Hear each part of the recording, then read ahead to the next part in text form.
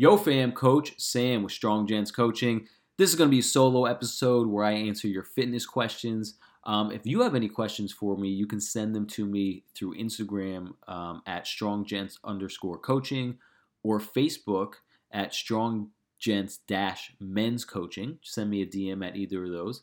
And also feel free to email your question to stronggentscoaching@gmail.com. I got 3 questions for you in my DMs today. And they're pretty good. So we're going to get into that. But first, I just want to go over something because I think it's important.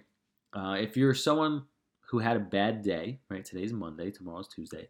I had a pretty bad Monday, and we're all suspect to these at time to time, right? They're going to happen. We're susceptible to these, from time to time. And it's how you handle that next morning that's going to set the tone for the week.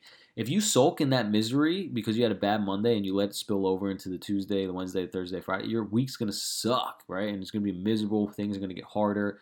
So, for example, I am going to wake up tomorrow morning and get everything I need to do done, right? I'm not going to let this attitude prevent me from getting my responsibilities done. I don't care. I'm going to get up. I'm going to do what I got to do, and that's that. And I'm going to make my day better. I'm going to put this crappy Monday to the side, and tomorrow is going to be a good day. And I hope if you had a bad Monday or you're having a bad day today, you remind yourself that you can wake up tomorrow morning and make a decision to make that day better, because not every day is the same, and every day that you wake up is a chance to make it better. So that's what I'm going to do. It's not even like it was a bad day. It was just one of those frustrating days, like it wasn't any challenge or anything. It's just frustrating. Like anything that could go wrong went wrong kind of day, but those happen. That's part of life.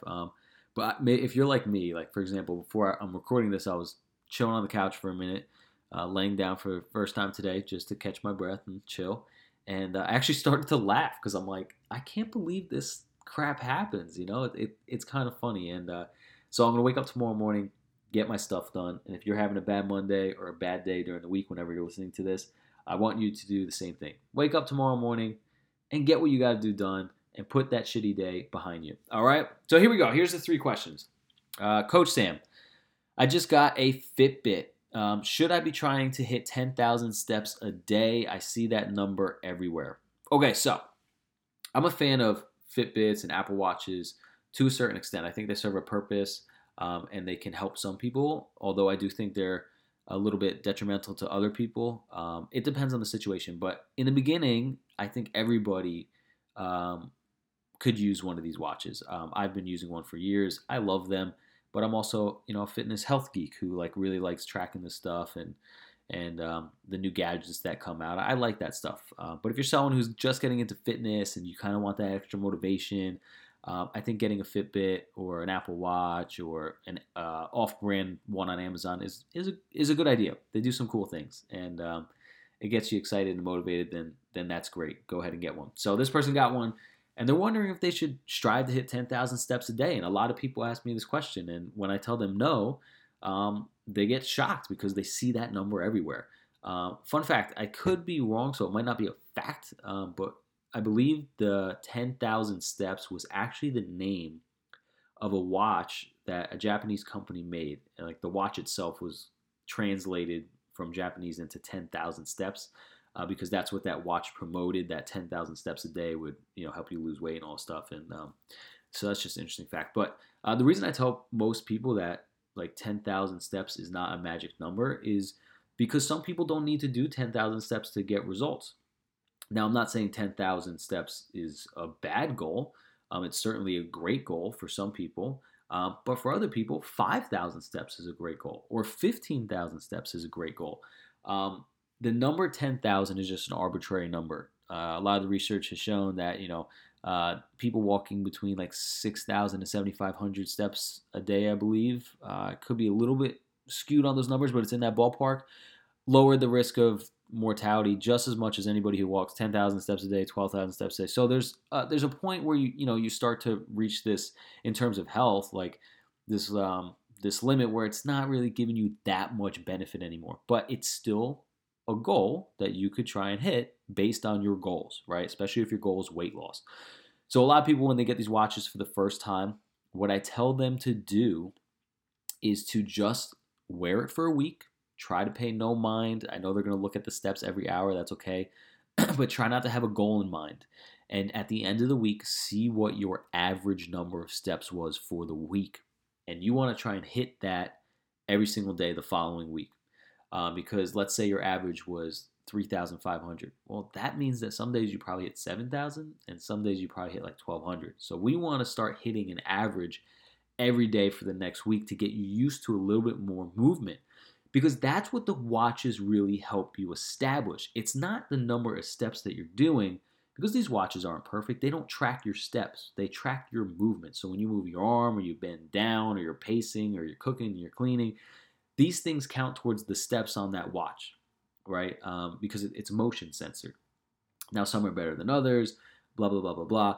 But your goal is to move more, not necessarily just to walk more, right? So we want to wear it for a week, find out what our average is, and then start trying to hit that average number every day on that second week. That's going to be something that you can do. That's definitely going to be doable for most people, and motivating, right, to hit that average number. Now, if your goal is weight loss, and you wear that watch all week and you notice that some days you're like under 2,000 steps, that is just low movement in general, okay? 3,000 is still pretty low, but 3,000 is better than 2,000, right? So if your goal is weight loss, get the average, do that number the following week every single day, and then start increasing your goal steps every week until you start climbing into that 7,000 a day, okay? But 10,000 not a magic number, but it can be useful. So if you're trying to lose weight and you're hitting 7,000 steps average per day per week, and your kind of results have been slowing down, well, one, we can look at your food, but also we can try and increase your daily activity, which can be tracked through that watch, through the steps portion of it. So we can bump you up from the average of 7,000 to 10,000, and then we can do 10,000 to 13,000, so on and so forth. But what they do is really track your activity, and that's called NEAT, non-exercise activity thermogenesis. That's a bunch of jargon for how much you move on a daily basis. It's how much energy you burn on a daily basis. It doesn't count as your metabolic rate. It doesn't count as your exercise calorie burn. It's all the little stuff you do, the pacing, the cleaning, the chores, the bending up and down, the picking things up, all the hand movements that you do while you're talking on the phone, going to the grocery store and putting things in your car and walking around. That's your non-exercise activity thermogenesis, right? So the walking that you do all day long, all the little chores, the pacing, etc., etc. And that stuff adds up. And we want that to be higher because that is a huge portion of people's calorie burn throughout the day and throughout the week, throughout the months, throughout the years. So if your watch is telling you, if you get a watch and you're doing like 3,000 or less, that's very low output in general, because the watch isn't just tracking your steps, it's tracking all motion. If you only like have 3,000 little motions throughout the day, that is not a lot.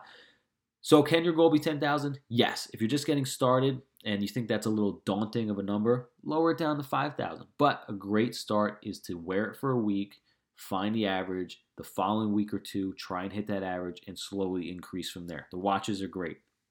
Fitbit's great. Apple Watch I have right now, it's pretty damn good too. The Garmin's are fantastic for if you're like really into the running, the biking, and the swimming and exercise. Garmin is great. But go ahead, try it out. 10,000 steps is not a golden number. It's a great number. But depending where you're starting, you might have to set the bar a little bit lower and then go from there. Okay, you need somewhere where you can increase activity. All right. Let's see. Question number 2. Here we go. Coach Sam. Blah, blah, blah, blah, blah. Okay, here we go. Here's the question. Thank you for those kind words, actually. The beginning part was very nice. But here's the question.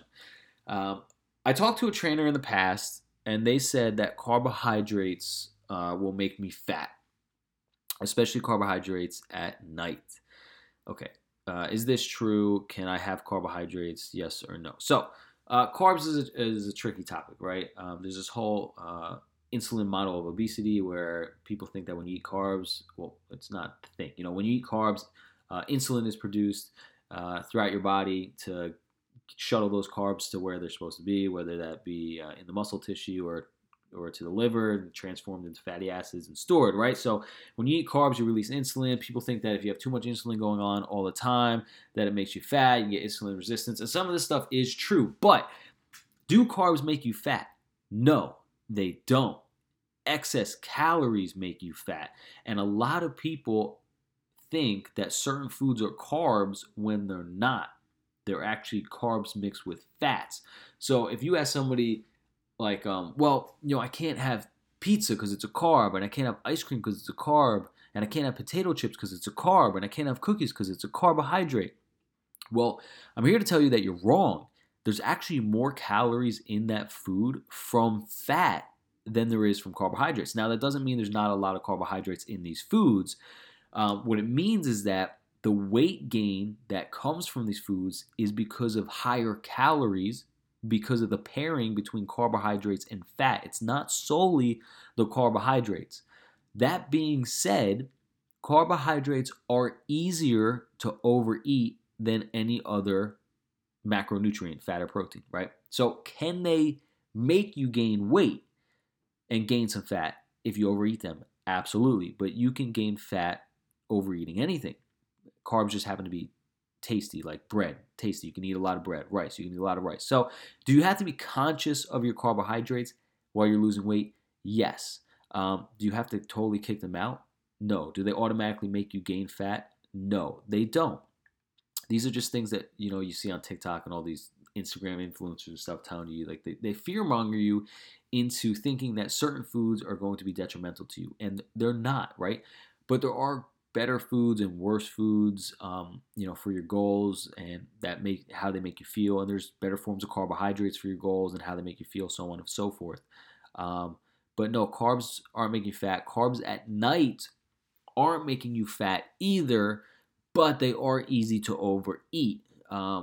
Bread at night is very easy to overeat. Pretzels are very easy to overeat at night, and those just add excess calories. So, should you avoid carbohydrates at night? Maybe not with dinner, right? But maybe like late on, like if it's 10 o'clock and you're snacking on a bag of pretzels, that's going to be like 400 extra calories that you don't need at all. So that's something you should take into consideration. Is snacking in general late at night is not good. Eating food late at night, not really that good. Just because you're tired, you're not thinking, you had a long day, you're going to overeat every single time. So try not to do that. But will carbs with dinner make you fat? No, not as long as the calories are in check, right? But the foods that are high in calorie are junk foods, such as potato chips, because they're fried, so they have lots of fat in them, along with the carbohydrate calories. Cookies, they're soaked in butters and oils, along with all the sugar that's inside of them. So the butter has a ton of fat calories. The sugar adds a ton of carbohydrate calories. So the food itself is very high in calories. Things like ice cream, because you have cream in there, and whole milks, and that has a lot of fat in it, which has a lot of calories. And then you have the sugar in there, which has a lot of calories from carbohydrates. But these foods are not. Pizza's another one. Cheese and the oil has a lot of calories in it from fats. And then you have the dough, which has a lot of calories in it from carbohydrates. So as you can see, carbohydrates aren't necessarily the culprit for a lot of people's weight gain. It's the pairing of carbohydrates and fat, because food tastes so much better when those two are paired together. For example, eating a plain baked potato kind of sucks. Like, I've never seen someone cook a baked potato and just eat that thing. Well, actually, I do that, but I'm weird. Normally, people dab that thing up with sour cream, butter, and cheese. So you just made that 150 calorie potato, which is purely carbohydrate, into a 500 calorie bomb inside your stomach. So as you can see, carbs are not the enemy. They are a tool in your diet to help you feel good, increase your intensity in the gym, your recovery from hard workouts, sometimes to improve your mood, but they can be overeaten like any other thing in the world. And when they are paired with fat, such as ice cream, pizza, cookies, and chips, they are extremely easy to overeat. So my advice to you is not to obsess over carbohydrates and think that they're going to make you fat, and that carbs at night are going to make you fat. What I urge you to do is to think about cutting the junk food out of your life and not eating late after dinner in general, because it's going to just be extra calories that you don't need when you should just be sleeping. So take those into consideration. Cut the junk food because it's super, super high in calorie from carbohydrates and fat. and they're very palatable, meaning you can eat a ton of them in one sitting. I can eat an entire box of chocolate chip cookies by myself. I can eat 50 in a row because they taste so goddamn good. I could eat an entire carton of ice cream sitting there like a slob in a chair, the entire thing, crush it in 20 minutes or less because it tastes so goddamn good. It's not necessarily the carbohydrate, because if you took a tablespoon of sugar, which is pure carbohydrate, I'm disgusted by that shit. I don't want to get that thing out of here. But if you were to mix that with butter, man, now we're talking a little bit. It's probably gonna taste a little bit better, right? So it's not carbs. It's the pairing of carbs and fats that are very, very palatable. They taste good and they're hard to stop eating. So if you can cut those out, it'd be great. Eating late at night in general is just a waste of time for you. It's going to be hard to reach your goals if you're doing that because of the excess calories. So take that in consideration. Okay, the third one. I talk fast. I got to slow down. Let me take a sip of water. How's your day going, guys? What are you guys up to? Send me an email. I want to know. All right. I want to know how we're doing. I want some feedback. I want you guys to send me your thoughts on what you want me to talk about. I want you to send me your thoughts on what you think I should start doing here with the Strong Gents coaching program. I want you to send me your thoughts on our content and our message of trying to get men physically, mentally, and socioeconomically stronger in life. That is the goal. Okay. I'm going to go over this last question really quick, and then I have a quote from a book that I want to share with you and talk about for a minute. Okay. So last question. Here we go. Coach Sam, I've been struggling with fatigue lately. What would you suggest is the best bedtime routine? Okay, so first, the fatigue could be coming from a lack of sleep, and if you're asking a question about a bedtime routine, it might actually be lack of sleep. But sometimes it comes down to not just your bedtime routine, but your daily routine and your eating habits, your supplementing habits, your workout habits. Fatigue is a little bit of a tricky thing, but let's stick to the bedtime. Maybe I'll cover some of that other stuff. I do have a bedtime routine, and I think everybody should have a bedtime routine. I think what I do, what's helped me, right? Just because I do it doesn't mean it's going to be great for you, but it has helped me, so I'll share it. I turn all electronics off 30 minutes before I go to bed. So I, put my phone on silent. I set it across on the table, face down while I'm going to sleep. All the lights are off, computer's off, TV's off. I don't have a TV, but the computer screen is off. So everything's off 30 minutes before. And I have a little night light in my room. That's the only thing that's on. And I try and read a chapter of a book in that 30 minutes. And that usually helps me fall asleep. If I am having trouble sleeping, which I do sometimes, I go sporadic periods throughout the year where I cannot sleep whatsoever. So every couple months, I'll have a week or 2 or 3 where, I'm having trouble falling asleep. It takes me a couple hours to fall asleep, or I'm waking up in the middle of the night a couple times for whatever reason. I got demons just like everybody else, and stress. I'm not perfect, right? But when I'm really having trouble, I really try and dial in on my routine. So I'll actually add some static stretching before I go to sleep. So instead of reading, I will stretch. So I'll shut all my electronics off 30 minutes before bed. And for about 5 minutes, I'll sit on the floor. I will stretch out. I will do a lot of leg stretches. I'll do some twisting stretches with my torso and my upper body. And I will do some breathing exercises to really try and relax my body. Try and do some belly breathing deep into the stomach.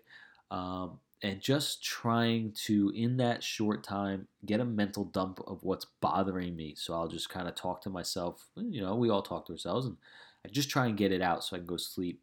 And that seems to help as well. Also, taking magnesium at night. I take magnesium every night. They sell it in a bunch of forms, powder forms. I take the capsule, and that helps me immensely. Taking magnesium helps me immensely. But also experimented with CBD gummies as well. That seemed to help for a period of time. Now, these things could be placebo, but I actually do believe that the magnesium helps significantly because I have anecdotal evidence with my clients who have also taken it and seen great benefit. CBD, I'm not exactly convinced yet because I wasn't having too much trouble sleeping when I was taking them. I had them, so I was taking them, and it just seemed that my sleep was a little bit better.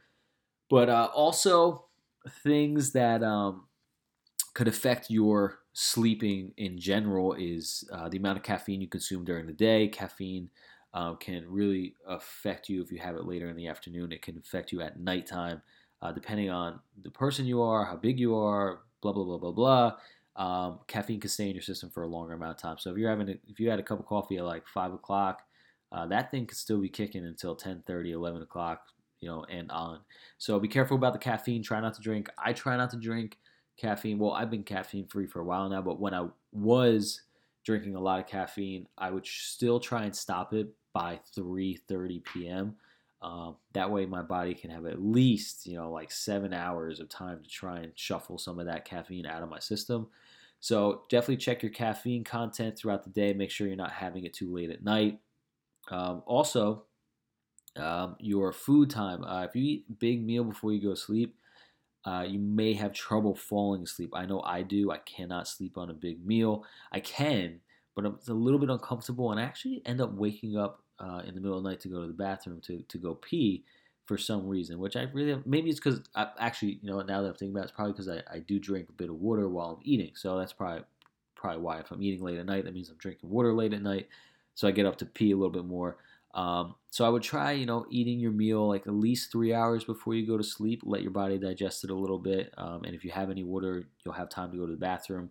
And lastly, watch for alcohol. Alcohol affects your sleep right away. Even if you have one drink, you're gonna have trouble falling asleep, staying asleep, or you're gonna wake up not feeling that great. So if you're someone who's been having a couple beers or a couple drinks or a couple glasses of wine at night, an hour or two or even shorter than that before bed, I would try and cut that out or cut that down and see how you're affected by that because it really plays a huge impact. Now, to go back to the watches we were talking about earlier, a lot of them track your sleep. And I had a Fitbit for a long time. I use the Apple Watch right now, but I had a Fitbit for a long time to track your sleep. And interesting enough, every single time, it keeps a sleep score, right? So 100 is the best you can get. And I used to average around 75 to like 82 ish. But every time I drank alcohol, even if I had like two drinks, I wasn't even drunk, my sleep score would be like a 55, like every time, no matter what. So that watch didn't know I drank alcohol. So something was going on in my sleep that told that watch that I'm not sleeping that good. And I'll tell you what, I feel it the next morning. So if you're someone who has a couple drinks at night and you notice you're not sleeping that good, you're waking up feeling like crap, I would cut it out or cut it down. All right, so I'm going to open up this book really quick here and read this short summary for you guys because it's pretty interesting, and I think a lot of wisdom um, is lost in books, right? And we don't read a lot anymore. So if we, I read a lot because I'm obsessed with like information. And I really like old books written by psychiatrists and psychologists or teachers because they put their experience working with so many other people in these books, and you can learn some great things from these books, right? So let me just find this real quick. There'll be a quick pause while I look for this. Okay. Okay. Here we go. So I'm going to read this out, and then I want you to think about it because I've thought about it, and we'll have a good discussion. Okay, so here we go. For some people, self-esteem depends on seeing themselves as powerful.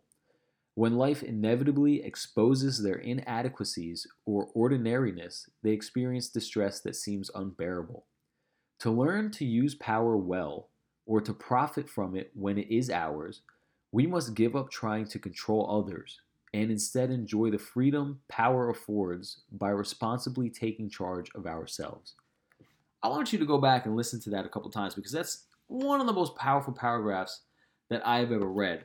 And what I take from this, and I'm interested to see what you guys take as well, but what I take from this is that if you're someone who relies on power, the feeling of power to produce happiness in your life, to improve your self esteem, you're on the wrong side of the tracks here.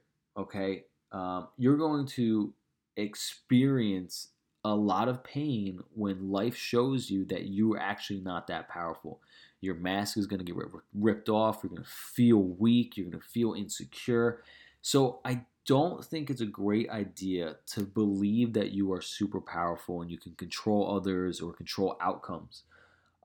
Instead, I think it's a better idea to use power appropriately when you have it to benefit yourself and the people around you. Instead of trying to force things to happen, you use your power to help things grow on their own. And we do that by taking charge of yourself. If you have power, one of the greatest things that if you've come across power, right? Like, let's say, like, for example, in society, money is power, right? What I've been trying to tell myself is that when I come across a decent amount of money, if I've saved up some money, what I'm going to do with that money is I'm going to invest it some way that's going to benefit me in my future instead of always splurging on something right now. Because I have the power to do that, splurge on it right now, but I want to benefit my future self and make better decisions. I want to be responsible um, for the power that I have right now instead of being irresponsible. And that's a economic analogy there, analogy about money. But even in regards to health, right? If you're someone who's unhealthy but you have power over others, right? And you take your anger and stress out on them at work, whatever, because you're unhealthy and you're out of shape and all that stuff. What if you were to get healthy and you took charge of your life, you got healthy, and you being healthy now gives you the power to help the people around you get healthier and make them feel better? Isn't that a better use of your power than if you had power over somebody you're unhealthy and because you feel like crap, you're going to treat them like crap? So I think it is really important to look inside your life, see where you have power, see where you lack power, and start to address how you use that power. Now, because I've read this book recently, I've really been trying to do that in my personal training business. Because when people come to me, I technically have some sort of power over them in regards to the advice I give them and the motivation I give them and the mindset I give them when they leave. And so I've been trying to do a better job at creating a positive, as best I can, creating a positive outcome for people, which my goal has always been, but sometimes you don't know that you're negatively impacting someone, right? Sometimes when I give people nutrition advice, I tell them to take things out and it's not their decision, right? So they feel spiteful towards it. So I've been trying to, with difficult clients, learn how to use that power of my knowledge and my experience and my expertise in such a way where it will transfer better to them so they get better results instead of them being, spiteful towards the information or stubborn towards the information. So I just think that's a super, super interesting topic. It's something that not a lot of people talk about or think about. And what I'm going to do is read it one more time for you, and then I'm going to hang up this solo episode because we're right about 30 minutes in, and I'm going to let you go about your week. All right, so here we go again. For some people, self-esteem depends on seeing themselves as powerful. When life inevitably exposes their inadequacies or ordinariness, they experience distress that seems unbearable. To learn to use power well, or to profit from it when it is ours, we must give up trying to control others and instead enjoy the freedom power affords by responsibly taking charge of ourselves. Take charge of your life, get some freedom, and use your power wisely. Coach Sam is out. If you have any questions, email us at stronggentscoaching@gmail.com. Follow us on the social medias. The links are in the podcast episode. Enjoy the week, gents. Peace.